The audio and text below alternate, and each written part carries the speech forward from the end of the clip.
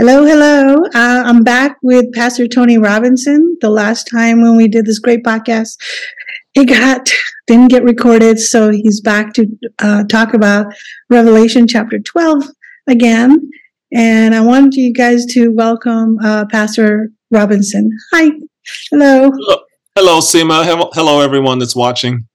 Yeah, thank you again for doing this. I'm hoping we can maybe pick up where we left off in, is it the chiastic structure, where, I guess, how do you shorthand define that, where the starts to go from top to the middle and then out again?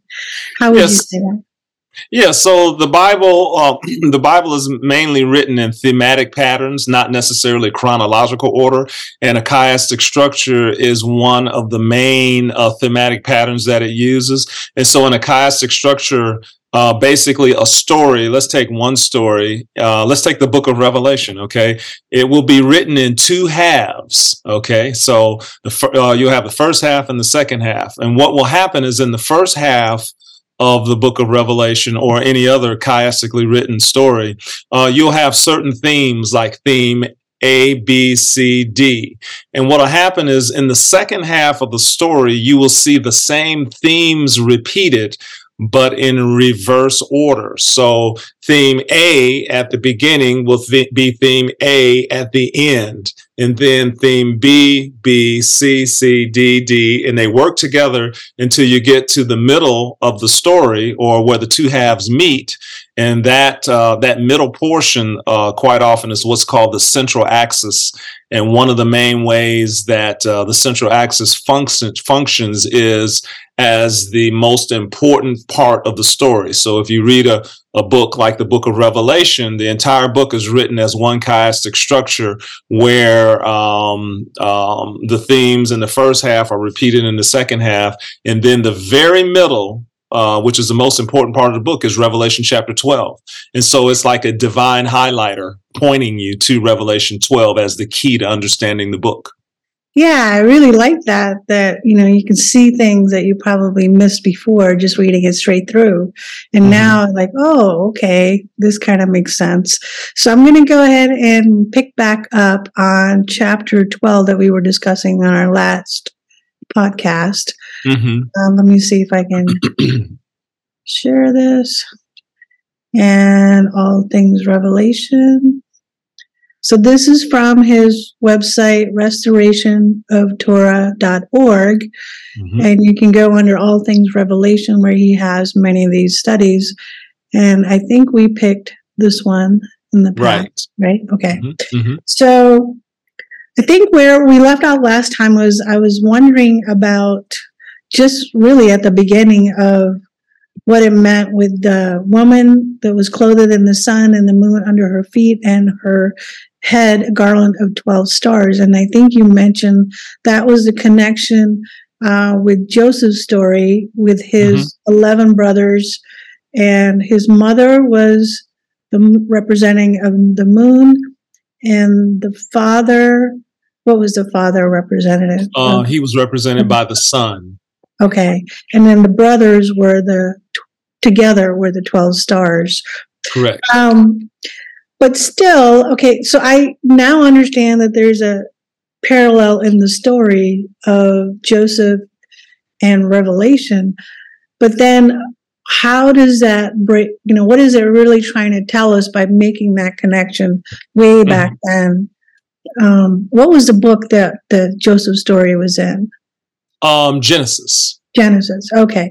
So this seems like, okay, we have something going on in Genesis that's repeating itself at the very end of the book. That in itself is, so maybe the whole Bible is set up in this same chiastic structure, right? Yeah, exactly. That's what it's hinting at. And so, for instance, there are many things that you read about in the book of Revelation that you will not read about until you get back to, there are many things that you read about in the book of Genesis that you will not read about until you get to the book of Revelation. So think about the introduction of us to the tree of life. Okay.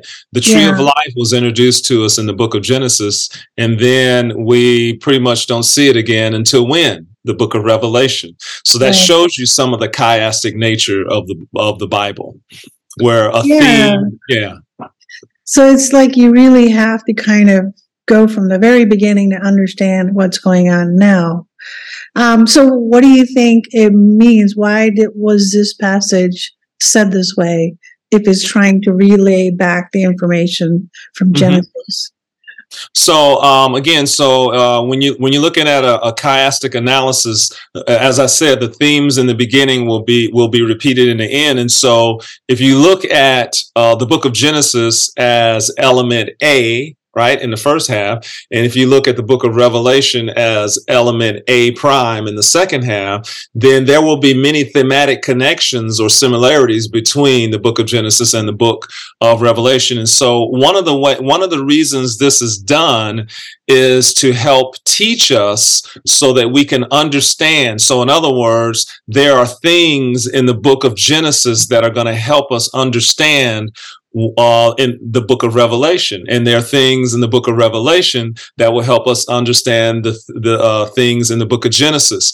And so when you realize that, and when you realize the chiastic nature of the Bible, then it's going to help you. So for instance, one of the reasons why you see the connection between the woman clothed with the sun and the moon under her feet and a garland of 12 stars, that's thematically connected back to the book of Genesis, to Joseph and his dream, as we said. And so one of the reasons why Adonai does this is so that we can know who this woman is, you see, because the book of Revelation is using lots of imagery. Okay. And so the only way that you can understand, so when a prophetic book is using imagery, you need to know how to interpret that imagery. So how do you do that? Well, you do that by making these thematic connections. And so by seeing the woman clothed with the sun, the moon under her feet, and the 12 stars in the book of Revelation, then the answer to who is this woman is given to us in the book of Genesis, because as I said, Jacob and his family, they are the beginning of that nation of Israel. The other, so that's one way how, if you're reading something in the book of Revelation, the book of Genesis will help you interpret it. Now, the other way around, where if you're reading something in the book of Genesis and Revelation can help you, is when it says that in Genesis 3:15, I'll put enmity between you and the woman, between your seed and her seed. So the question is, who is the seed of the woman? Well, that question of who is the seed of the woman and the seed of the serpent in the book of Genesis, in the 3rd chapter, the answer to that is in Revelation 12, verse 17. Because Revelation 12, as a matter of fact, if you scroll down, so as you see, listen to what Revelation 12 says. And the dragon was enraged with the woman, we're saying that's Israel, and he went to make war with the rest of her offspring. Now, if you look in the King James, first of all, in the King James Version, in Genesis 3, it says, I will put enmity between your seed and the woman's seed. So let's find that verse 15. In the King James, and I will put enmity between thee and the woman, between thy seed and her seed. So now look at that phrase there.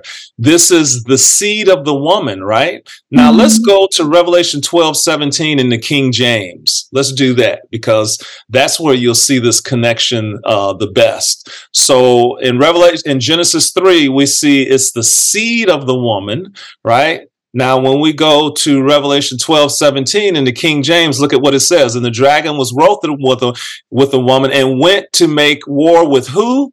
The remnant of her seed. So here we have the remnant of the seed. The seed of who? The woman. And the dragon was wroth with the woman. So the book of Genesis tells us that there's going to be enmity between the seed of the woman and the seed of the serpent. And then in Revelation 12:17, we see that the seed of the woman are those who keep the commandments of God and have the testimony of Jesus Christ, or Yeshua the Messiah. And so the book of Revelation shows us who the seed of the woman is. The seed of the woman are those who follow Messiah. And by deduction, the seed of the serpent, if the seed of the woman are those who keep God's commandments and have the testimony of Yeshua, then the seed of the serpent is those who don't keep God's commandments. Right. And so we just saw both ways there, how Revelation helps us interpret Genesis, but something in Genesis helps us interpret something in Revelation. Yeah, definitely. And you have a very good memory for all these verses. But, going back to the first sentence there, we know, we just discussed who the woman is. But what about, like, it's still using astrological signs. So how would you interpret the sun, the moon, and who would be the 12 stars? I think maybe you had mentioned the 12 stars could be the 144,000, maybe? Or not? So let's do this. Let's go to Genesis 1:14 through 16. So what I'm going to do is I'm going to show you. So I believe that Revelation 12:1 is thematically connected not only to the story of Joseph, but also to this story here. And it says, "And God said, let there be lights in the firmament of the heaven to divide the day from the night. And let them be for signs, for seasons, for days. And let them be for lights in the firmament of the heaven to give light upon the earth. And it was so. And God made two lights." Now listen to what he says about the lights. Two great lights. The greater light is to rule, the day, and the lesser light is to rule the night. So in other words, the first time that we're introduced to the sun and the moon have been put in place to rule.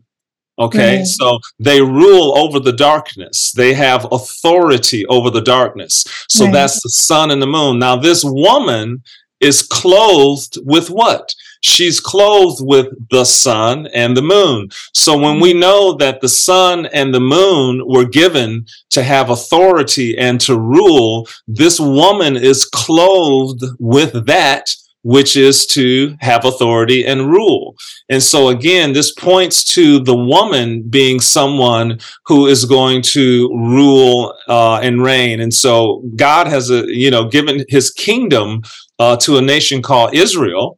And so that's that woman. So the connection here is just this, that the sun and the moon, when they're first introduced to us in scripture, and that's very important whenever something is first introduced to us, the sun and the moon are connected to ruling and reigning and authority. And so this woman is clothed with the sun and the moon. So in other words, she's clothed, she's supposed to rule and reign. So that's one connection. But then the other connection is to Joseph. And so the sun and the moon and the 12 stars, Jacob, when Jacob interpreted Joseph's dream, Jacob said, because remember the sun and the moon and the 11 stars, they made obeisance, or they bowed down to Joseph. And so Jacob, his father, when he interpreted that, and he said, "Shall I and your mother and your brothers bow down before you?" In other words, the sun is Jacob, the moon is his mother, and the 11 stars are his brothers. And of course, Jacob would make the 12th star. So this is a clear thematic connection to the nation of Israel, where Jacob is a picture of the nation of Israel. But then how would you interpret Israel today with authority? Because that's what we're saying, is clothed with authority. Yeah. And what does that represent? Like the 12 stars, the garland, what does that represent today? The 12 tribes that are going to rule and reign. So right now we don't see them ruling and reigning. Right. Right now we don't see them. Just like for a time period, there have been times where the nation of Israel fulfilled their role. So during the time of Solomon, Israel fulfilled her role as being head of the nations. You remember in Deuteronomy that Adonai promised the nation of Israel that if they would walk in his commandments, that they would be the head of the nations, that they would basically be a light to the world, and they would be a witness to the rest of the world of the one and only true God. And they would rule and reign over all nations. That was their ultimate goal. And for the most part, they haven't been able to do that. They did it under the reign of Solomon. But there have been many times that Israel has not even, where other people have ruled over her. And so we're in this period of time now where even though Israel is the nation that God has chosen to one day rule the world through, they are not fulfilling that role right now. So right now they're not fulfilling that role. But of course, we believe in Adonai's promises that one day he will fulfill his promises to Israel, and that she will again be head over all the nations with Messiah as her king. Okay, so why does it say a great sign appeared in heaven? If it is a representative of future Israel that's going to reign with all the 12 tribes, why does it need to say a great sign appeared in heaven? Is that referring to Christ? So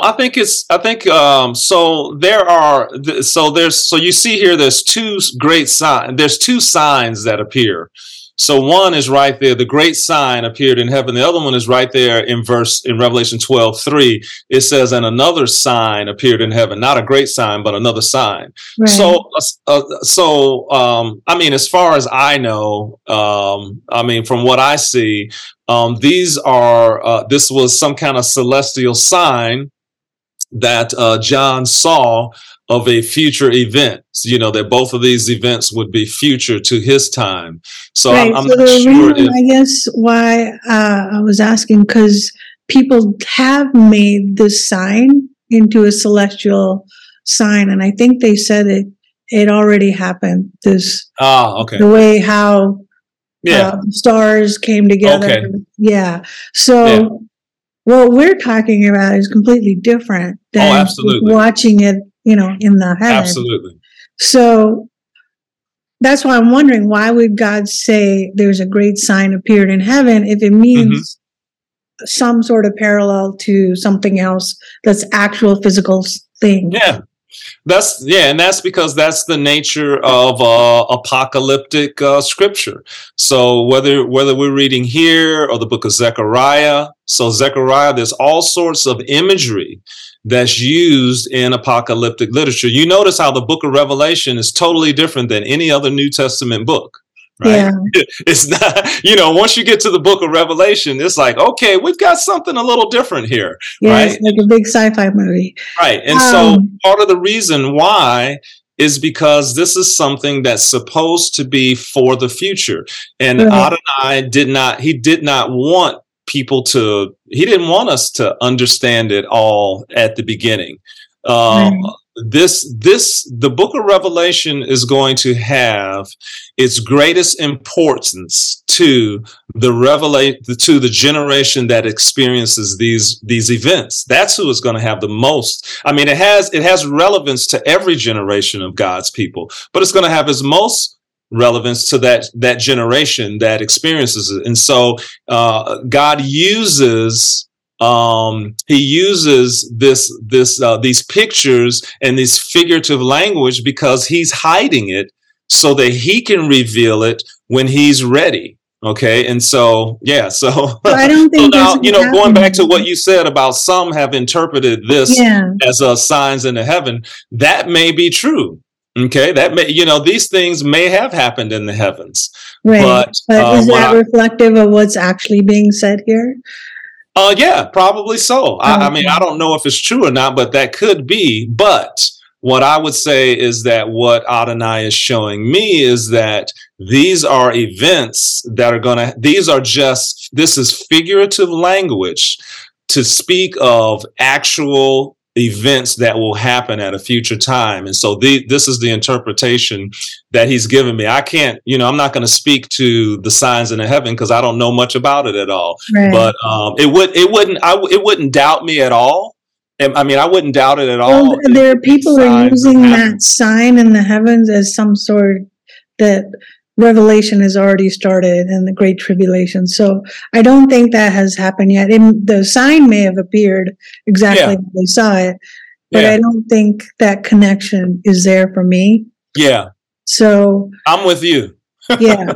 So let's move on to this 12:3:4a, where it's talking about another sign. Behold, great fiery red dragon with 7 heads, 10 horns, with 7 diadems on his head. His tail drew a third of the stars from heaven and threw them to the earth.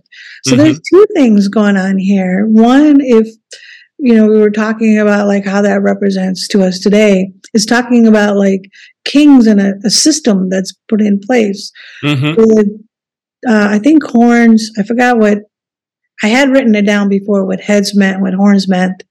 And the 7 diadem is the crowns on their head.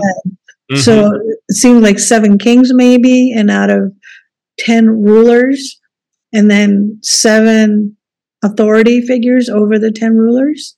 How would you put that out? So I'm still working on that one. But the 10 horns, so usually a horn represents strength and power of some sort. Right. And then the heads, as you said, quite often the heads could be, individual leaders or of some sort. So, so I'm still looking at that. The Revelation, I think it actually defined what all those were: the heads, the horns, and the crowns. But either way, it seems like it's Satan setting up a system, right. Of rulership that's going to take over the whole world. And probably 7 kings that are going to be ruling each of their section. But then the next part, it says the tail drew a third of the stars of heaven and threw them onto the earth. So is this when Satan's going to make his debut on planet Earth with all his angels?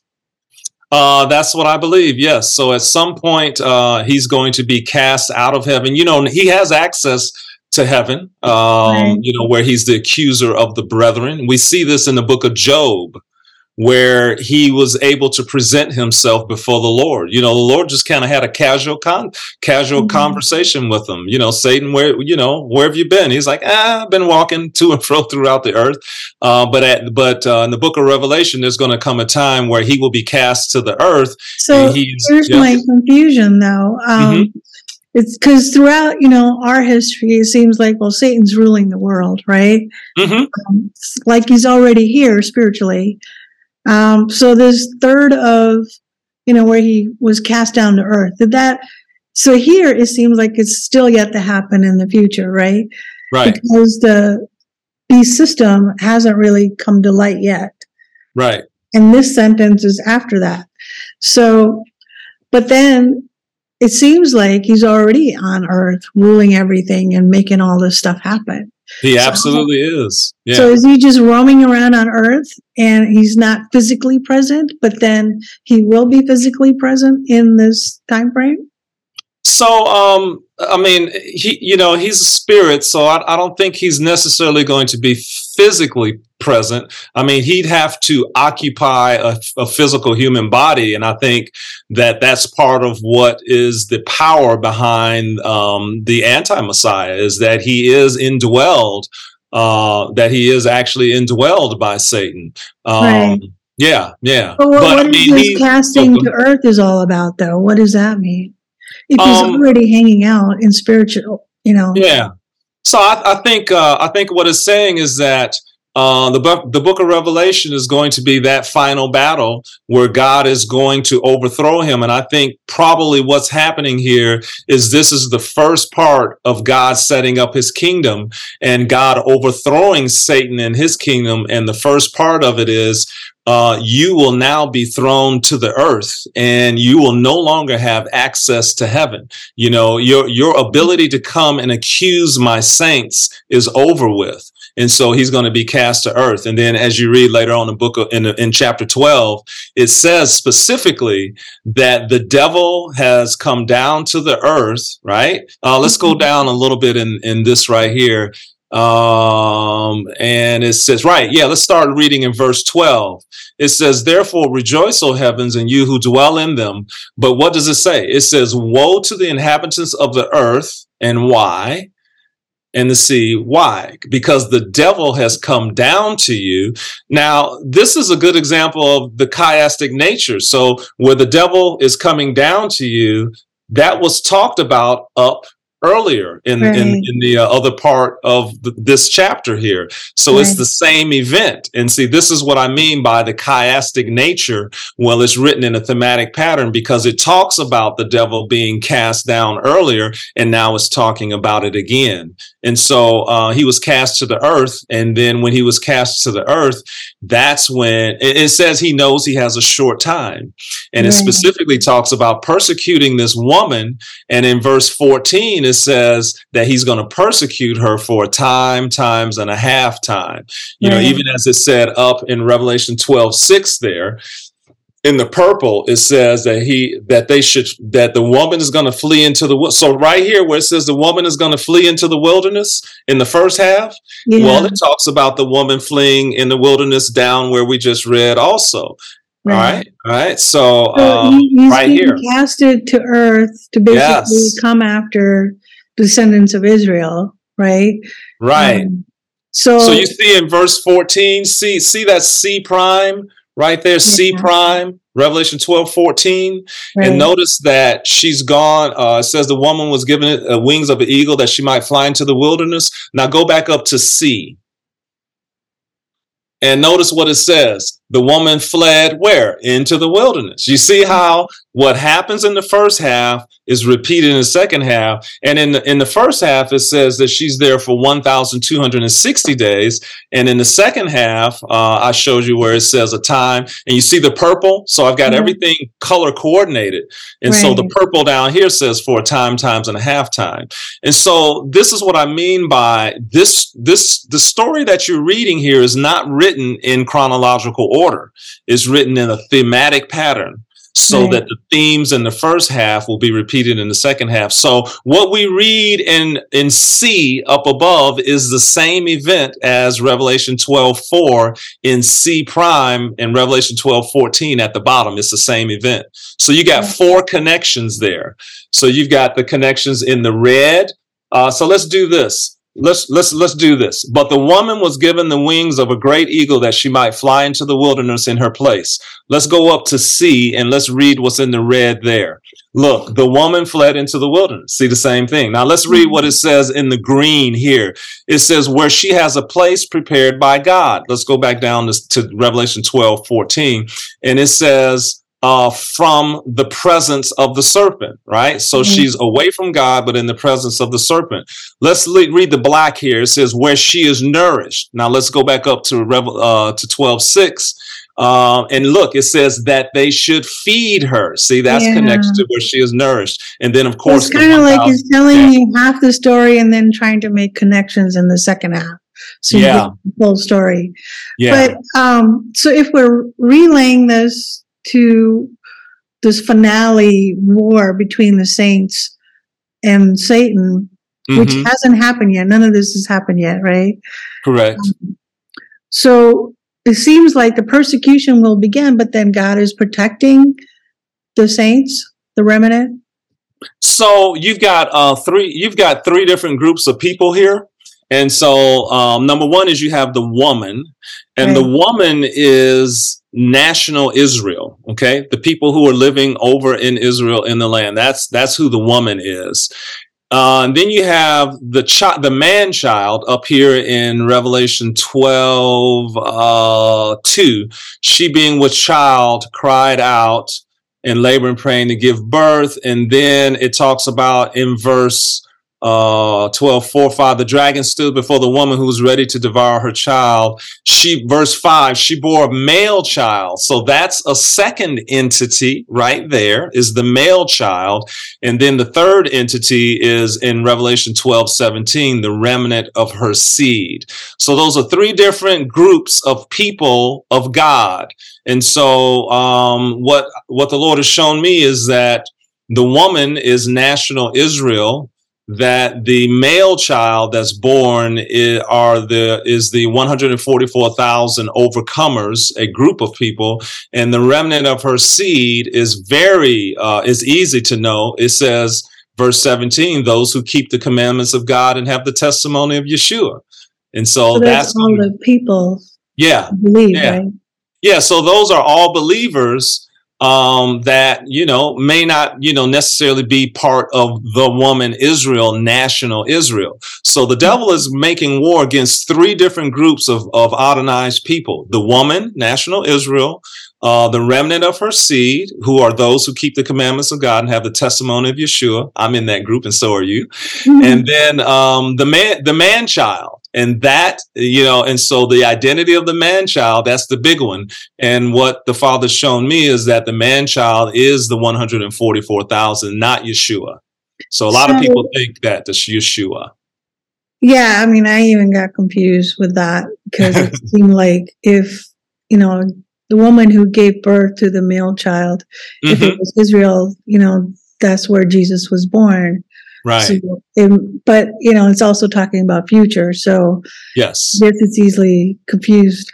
So I got about a few minutes left unless you want to continue the second half. But I did wanted to go over. So here it was talking about, protecting the woman, right, in the wilderness. Mm-hmm. So what about the rest of us? Do we get protected? I believe that many of us will be protected. I believe that two things will be happening. I believe that there will be many people who will be martyred because the Revelation makes that like abundantly clear. So there will be a number of people that will be martyred, probably thousands upon thousands. But I also believe that the man child, for various reasons, not only will they protect Israel, but I believe it's going to be a time of unprecedented miracles. And we have the story of Daniel, which shows us that, because on the one hand, Adonai's people were being persecuted because they were taken into captivity. But on the mm-hmm. other hand, we had a lot of miracles, such as Daniel being mm-hmm. delivered from the lion's den, the three Hebrew mm-hmm. children going into the fire, et cetera, et cetera. So, yeah, that's there's a lot behind really all of that story. Well, Daniel, I think, gives a lot of hope because that was the exact scenario that kind of happened now with Absolutely. the COVID, where people had to bow down to Absolutely. all the rules. And the ones that resisted, and it looked like it was just him and his friends that resisted, where God protected him from total, annihilation in the furnace. Mm-hmm. So I do think that we're going to have similar things, but it's not always clear because it does talk about in the book of Revelation of the dragon makes war with the saints, but then the saints are overcome. Yes. Right. And then absolutely. And then the two witnesses are also overcome. Absolutely. So yeah, and it talks about people not loving their lives, not loving their lives to the death. Where, yeah. So we just figured out that there's three groups of people: the woman, the 144,000, and the rest of us. Mm-hmm. So if we were to go back 12:4b, 5. So the dragon stood before the woman who was ready to give birth and devour her child as soon as it was born. She bore a male child who would rule all the nations with a rod of iron, mm-hmm. and her child was caught up to God and his throne. So I know you said that the child here represents the 144,000, mm-hmm. but then it also sounds like Jesus Christ as the child who got caught up to God and mm-hmm. throne. And he's the one that was going to be ruling with the rod of iron. And I know last time you made a connection with the rod of iron to connect it with the 144,000. So right. So this is what happened here. So Many people read this passage here and think it's Yeshua for two reasons. And one of them is right here. It says she bore a male child who was to rule all nations with a rod of iron. Right. And so that phrase there, ruling all nations with a rod of iron. So Revelation 19:15, when Yeshua returns, and Revelation 19 and verse 15, it specifically says, and out of his mouth goes a sharp sword, that with it he should smite the nations, that he should rule them with a rod of iron. So there's that phrase right there. So we do know that Yeshua is going to rule the nations with a rod of iron right there. And then also, if you go to Psalm 2, you will see that Psalm 2 is a prophetic passage. And if we go to, let's see here. Let's go down a little further, because it talks about, right there, verse 9. It says, thou shalt break them with a rod of iron, thou shalt dash them to pieces in a potter's vessel. So this is Psalm 2 is a messianic prophecy. And it says that the Lord is going to rule with that rod of iron in verse 9. And so then it says, so in Revelation 19:15, so it's tempting to just say right off the bat, this is Yeshua. But if you turn to Revelation 3, it's actually going to be 26 through 27. Revelation 2:26 through 27. Yep. So it says, and he who overcomes and keeps my works until the end, to him I will give power over the nations. And notice what it says about those who overcome. He, this is people, not Yeshua. He shall rule them with a rod of iron. They shall be dashed to pieces like a potter's vessels. Exactly what we just read in Psalm 2. But this is not about Yeshua. So what I would ask people to do is to just see that, at least at this point, the Bible is opening up the fulfillment of Psalm 2 to not just the Messiah, but also Messiah says to those who overcome. So those who overcome, they also will rule. And then a second place where this is talked about is Revelation 3 and verse 20. Let's look at verse 20 to 21. Behold, I stand at the door and knock. If anyone hears my voice and opens the door, I will come to him and dine with him, and he with me.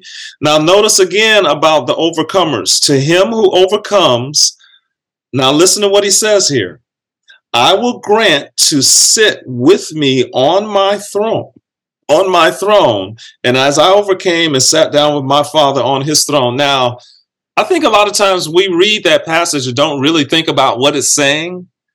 Let's think about what this passage just said.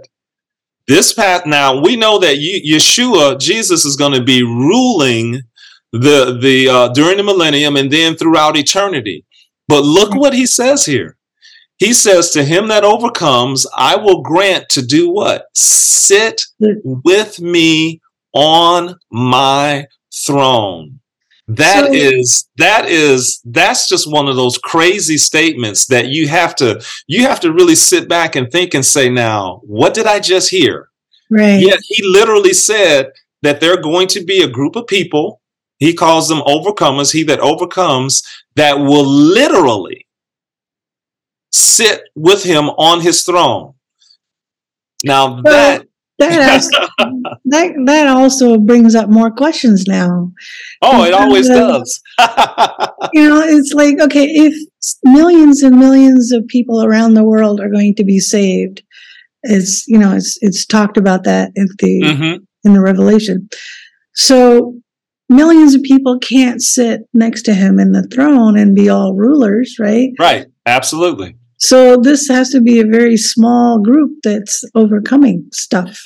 You're correct. Failures? No, it's just that, this is a very small, select group of people. Think about this.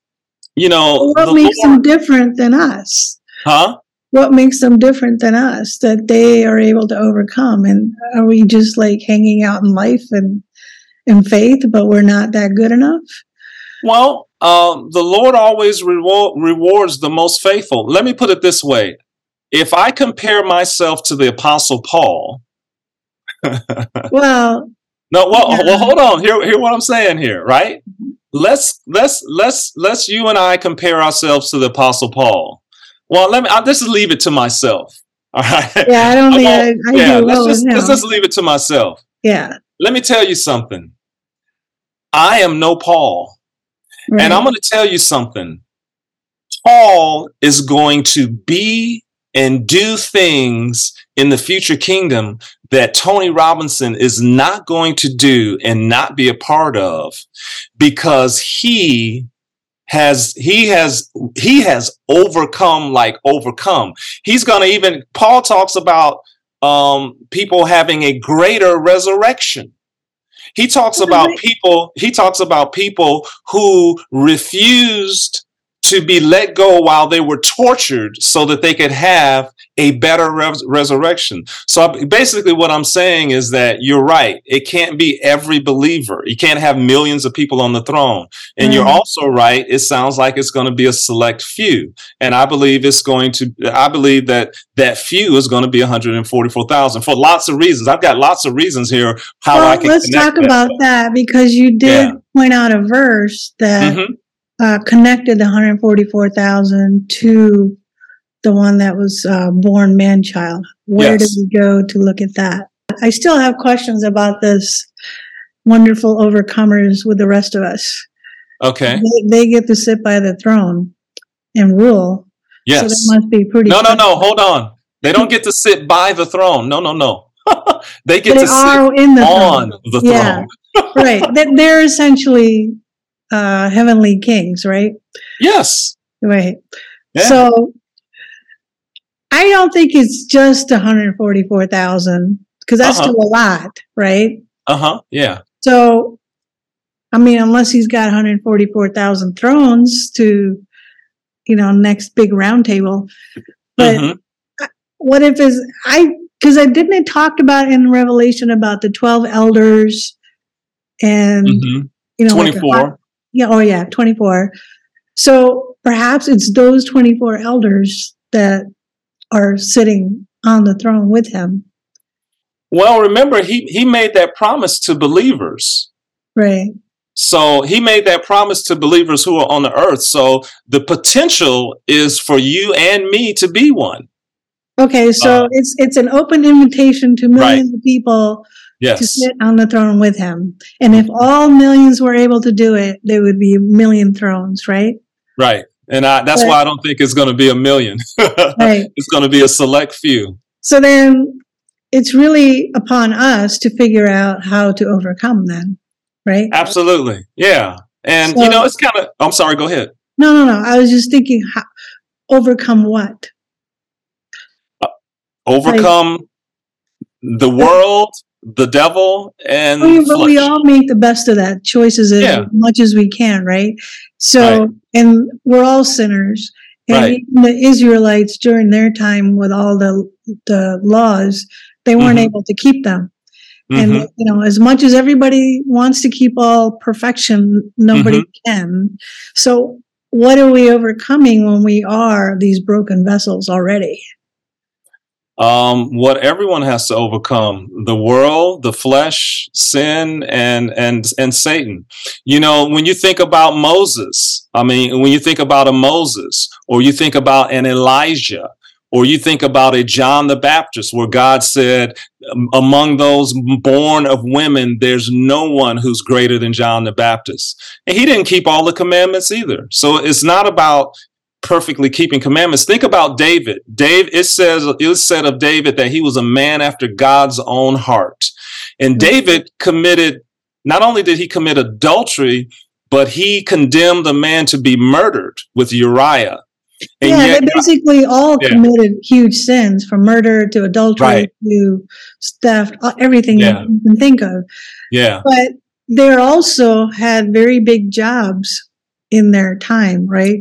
Absolutely. John the Baptist, there's no one greater than him, but he had a very specific job that he was doing. Moses had a very specific job, King David, and everyone. Right. So And we are only reading their historical context, right? Mm-hmm. But in our modern day world, when we're pretty much enslaved in the system, mm-hmm. If people really realize that everything from their work to food, whatever they do, it's all in this, we're already controlled in the system. So Mm-hmm. to overcome, and we know we can't keep perfect commandments. I think at least the 10 basic commandments, those are pretty good to start with, right? Thou Mm-hmm. shalt not kill and steal.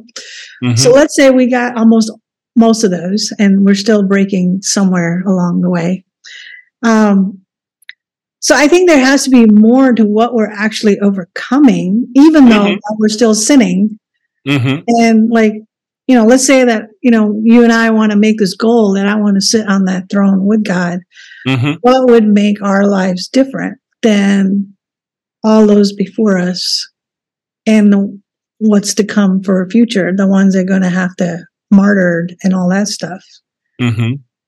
So are we just like the peasants of, watching this happen? But maybe, so that's why why I'm wondering if there's more to what are we overcoming, even if we try.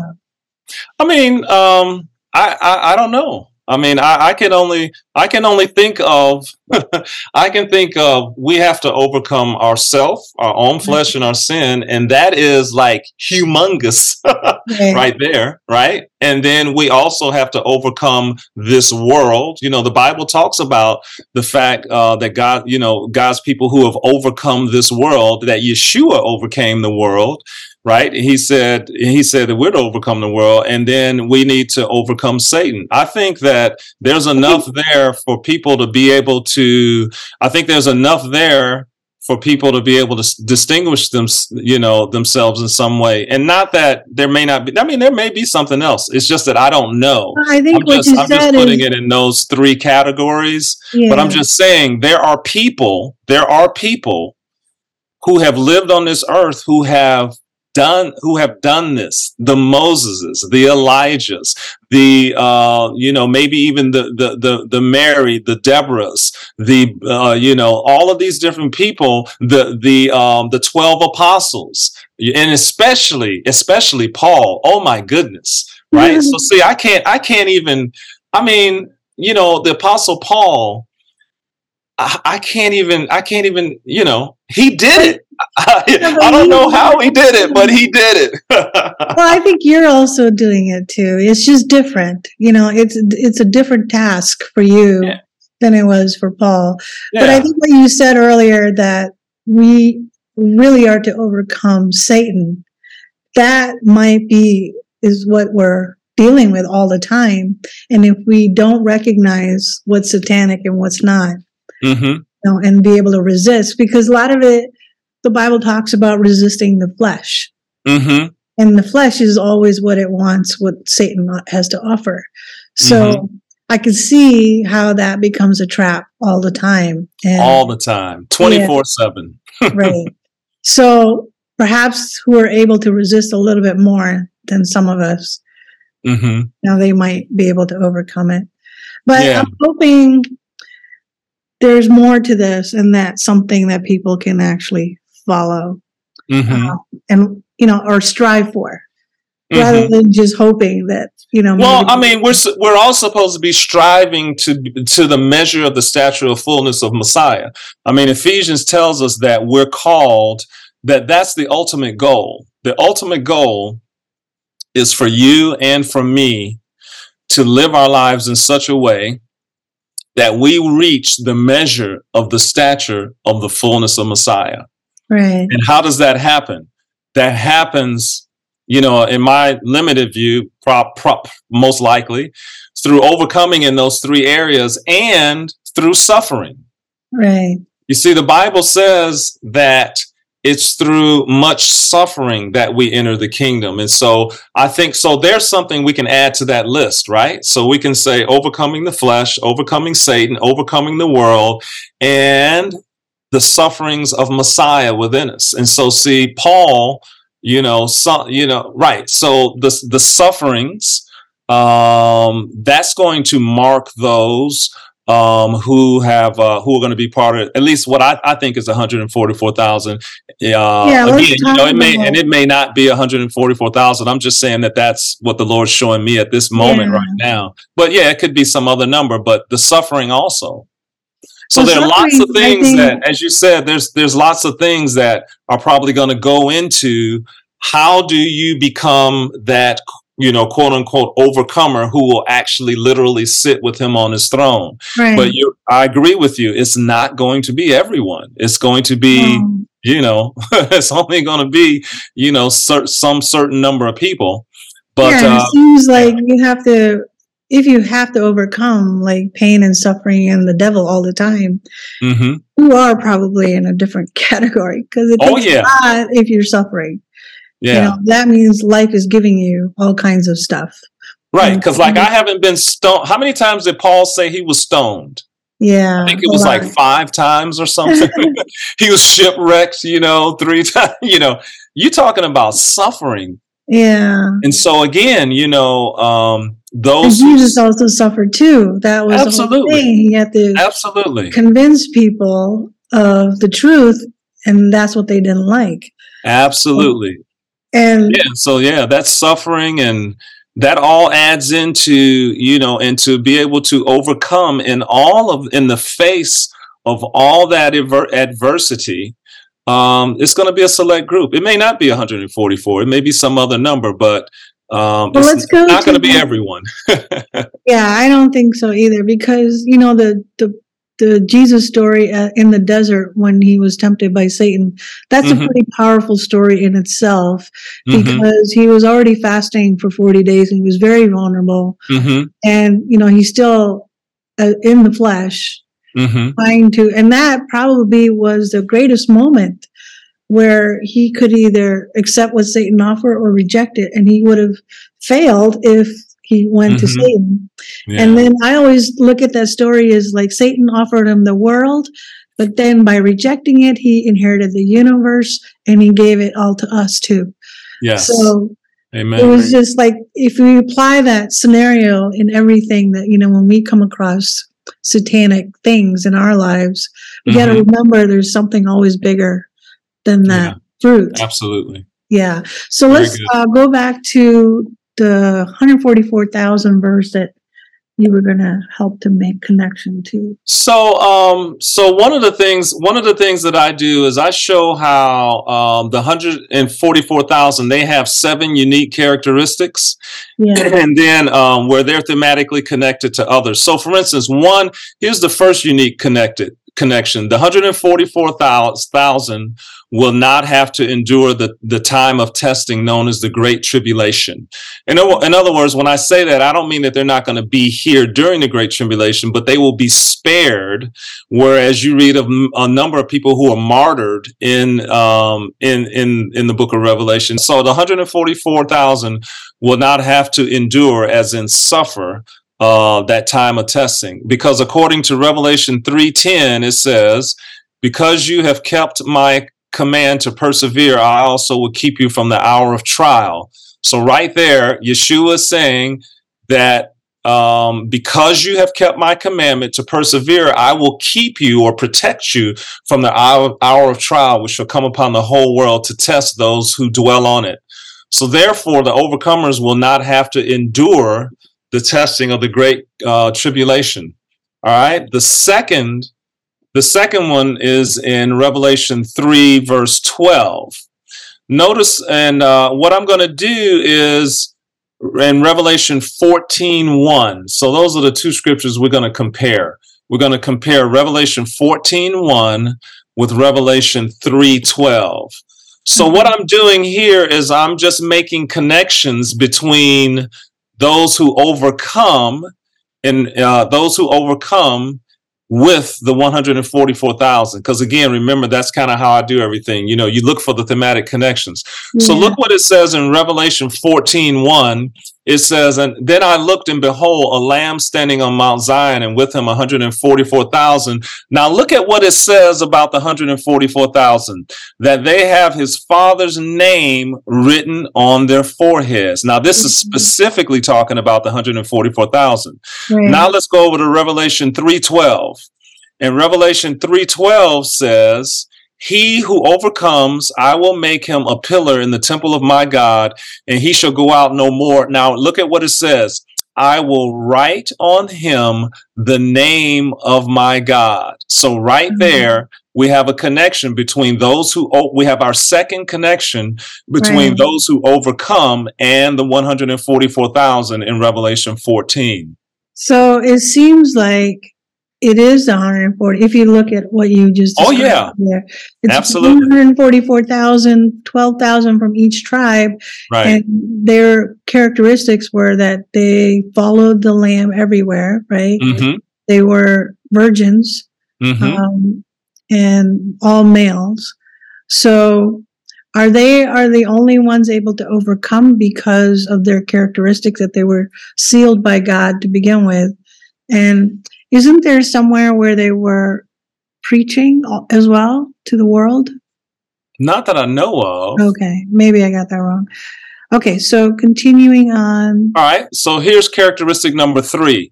And again, what we're going to do is so Revelation 14:4, I'm going to compare Revelation 14:4 with Revelation 2:14 and Revelation 2:20 through 22. So that's 3 verses. I'm going to compare Revelation 14:4 with Revelation 2:14 and Revelation 2:20 to 22.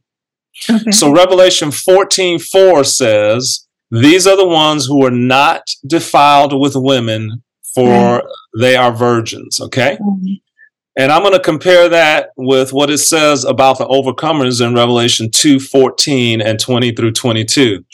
It says, overcomers will be victorious over, 1, the doctrine of Balaam. And let me just say something right here. Notice that, remember we agreed that the book of Revelation will have its greatest significance and relevance to that generation that experiences the events in the book of Revelation. Right. So let's say Yeshua does come 30 years from now, let's say. Mm-hmm. All right. So look at what Yeshua is talking about to this last generation. He's talking about the doctrine of Balaam. You see what I'm saying? So in other words, again, this is what I'm saying. If we want to understand the book of Revelation, we have to understand what the Torah, because see, Yeshua is saying, hey, you have to overcome the doctrine of Balaam. Well, we have to understand what the doctrine of Balaam is. And he's speaking it to the last generation. And the seductions of the prophetess Jezebel. Well, the doctrine of Balaam is, what he did is he said, hey, all you need to do is send your Moabite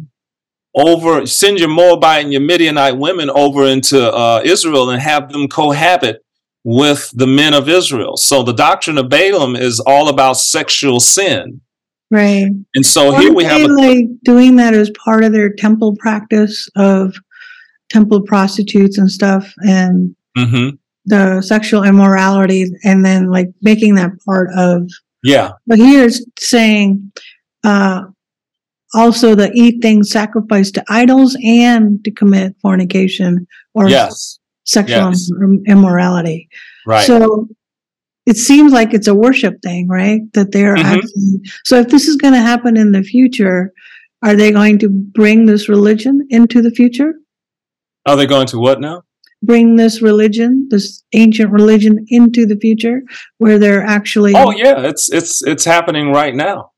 Anytime there's fornication, anytime there's fornication amongst God's people, that's the doctrine of Balaam. The doctrine of Balaam is that you can't overcome God's people, but what you can do is you can get them to sin before him so that he's against them. So that's still going on today just as much. So, for instance, I'll give you another example. The doctrine of Balaam is what happened when Jacob and his family, when they first arrived in the land in Shechem. And remember Dinah was raped by Shechem? Yeah, right. That was the doctrine of Balaam being played out there, because notice, let's go to Genesis 34. Let's go to Genesis 34. And I'm going to look that up too. So Genesis 34, and let's look. Okay, so let's start looking in verse 20. And Hamor and Shechem his son came to the gate of their city and spoke with the men of their city, saying, these men are at peace with us. Therefore, let them dwell in the land and trade in it.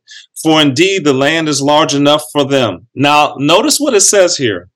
Let us take their daughters to us as wives, and let us give them our daughters. Mm-hmm. And so, what was it that the Midianites and the Moabites did with the children of Israel? The Moabites and the Midianites sent their women over to cohabit with the children of Israel. What happened here? Shechem cohabited with Dinah. Right. And so what we see here is this is one of Satan's tools in every generation to thwart God's plan. What he does is he tries to get God's people involved in sexual sin, to throw off, the gum up the works. So the doctrine of Balaam is the same thing that's happening here in Genesis 34. The whole idea that you will intermarry, that you will intermarry with the heathen. And that's why Ezra, in the book of Ezra, that's why Ezra was so disgusted. Remember Ezra, he sat down, and when he saw the children of Judah, remember it says he pulled the hair out of his beard, he plucked his beard out. And why did he do it? He said, because you guys have married women in this land. In other words, they were mixing in with the heathen, and they were marrying their women and giving each other. See, so this thing plays itself out in every single generation. Well, in our generation, does that mean like Christians marrying non-Christians? Absolutely. Okay. So they would be committing fornication if they did that, right? Well, not that they're committing fornication, but they're assimilating. They're assimilating. And that's what the Shechemites were trying to do with Jacob and his family. They were trying to get Jacob and his family to assimilate with them, through intermarriage. That's what happened with the Jews when they returned to Jerusalem from Babylon. And that's what got Ezra so upset, because Ezra understood what was going on. Because see, the men from Judah that came back from Babylon, when they started intermarrying with the women of the land, Ezra, he was like, what are you guys doing? He's like, basically Ezra's thinking, duh, haven't we been through this before with the incident of Baal Peor, where the Midianites and the Moabites sent their women up over here? Duh, what are you guys doing? So it's all about assimilation with the world. That's a good point for us to know, because we don't want to be repeating the same thing. Right. But going back to this verse in Revelation 2:14, so it seems like it's tying two different things, though, because it uses an and. Now, eat things sacrificed to idols and to commit fornication. So absolutely, that seems to be going hand in hand. Are we sacrificing stuff? I mean, is that happening right now? So the whole, we're not literally, okay, so we don't literally, sacrifice to idol as they did. Right. But they're eating but the whole idea of eating things that we shouldn't be eating, so again, see, I'm messing. But I mean, like, if this is supposed to happen in future, right, where they're going to be bringing this doctrine of Balaam back, and this is something the 144,000 are going to reject, right? That means the world is going to be doing this, right? Right. So if the world is going to be doing this in the future, it's going to look something of this nature where they're sacrificing to idols and committing sexual immorality, as in hand, not or, but and. Mm-hmm. Right? So what would that look like? Well, one of the things that it would look like would be eating unclean foods. Right. But I think it's saying more to that here, though, right? Eating like it seems to be offering it to gods, the lesser gods of whatever, right? Mm-hmm. So not eating kosher foods or biblically foods, that's a different thing. That's for health reasons, right? It's not necessarily for worship, or unless. Well, everything we do is in worship to Adonai. No, I agree with that. But I mean, like the whole biblical in Leviticus and Deuteronomy, that was more than just worship. It was actually for them to keep, so they could keep their body pure and holy, right? More or less like trying to help them not get contaminated with foods. Like if it was talking about eating clean foods versus unclean foods, it was like giving them a way to keep themselves healthy and disease free, right? If they follow those laws. Well, so kind of from what I get from that is that it was not a physical thing, but what made you, the whole idea of clean and unclean is that there are certain things that contaminated you ritually so that you could not go to the temple and you couldn't worship. So in other words, there were things that you could do, like for instance, if you touched a dead body. All right. So now think about that. When you touch a dead body, physically, you're not contaminating yourself. I mean, physically, it's just another dead body. I mean, it's just a body. I mean, it is dead, but I mean, it's not like. I think you are. That's what I kind of learned from it, is that there are certain, once the decay starts happening in the dead body, that, there are like bacterial breakdown and that. Oh, yeah. But so I mean, let's take for instance, supposing I have a relative who dies in my arms. Let's say a relative dies in my arms. Okay. Yeah. Like that wouldn't do anything. Now, physically, that's not going to do anything to me. But as far as worship in the temple was concerned, that was a great defilement. And you could not go into the temple. And what I'm saying is that it's the same with eating unclean foods. Right. It's not a dietary thing in the sense of, it's going to make you healthy. It was something that made you unclean so that you couldn't go into the temple. So for the most part, Jesus also said that he made everything clean. Right. So I don't know the verse because I don't have memory of that. But that's where, because, that's where, as a messianic, as me being messianic, so there's certain parts of the Bible, that I look at differently. So the whole idea behind clean and unclean food, like I don't eat pork.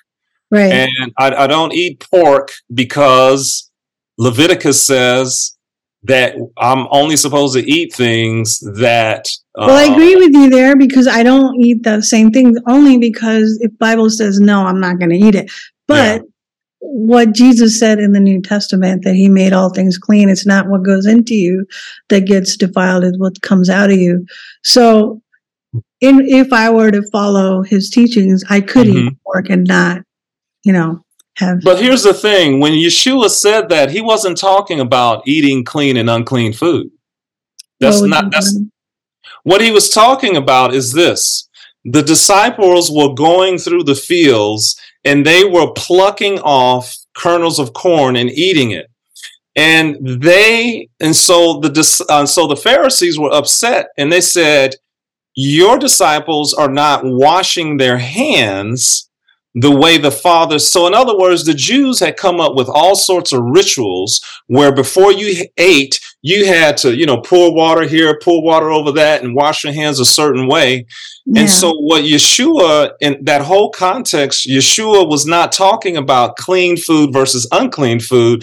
What he was talking about is clean food, the kernels of corn, that they can't be made defiled just because you didn't wash your hands the way the rabbi said. Because the rabbi said you were defiled if you didn't wash your hands a certain way.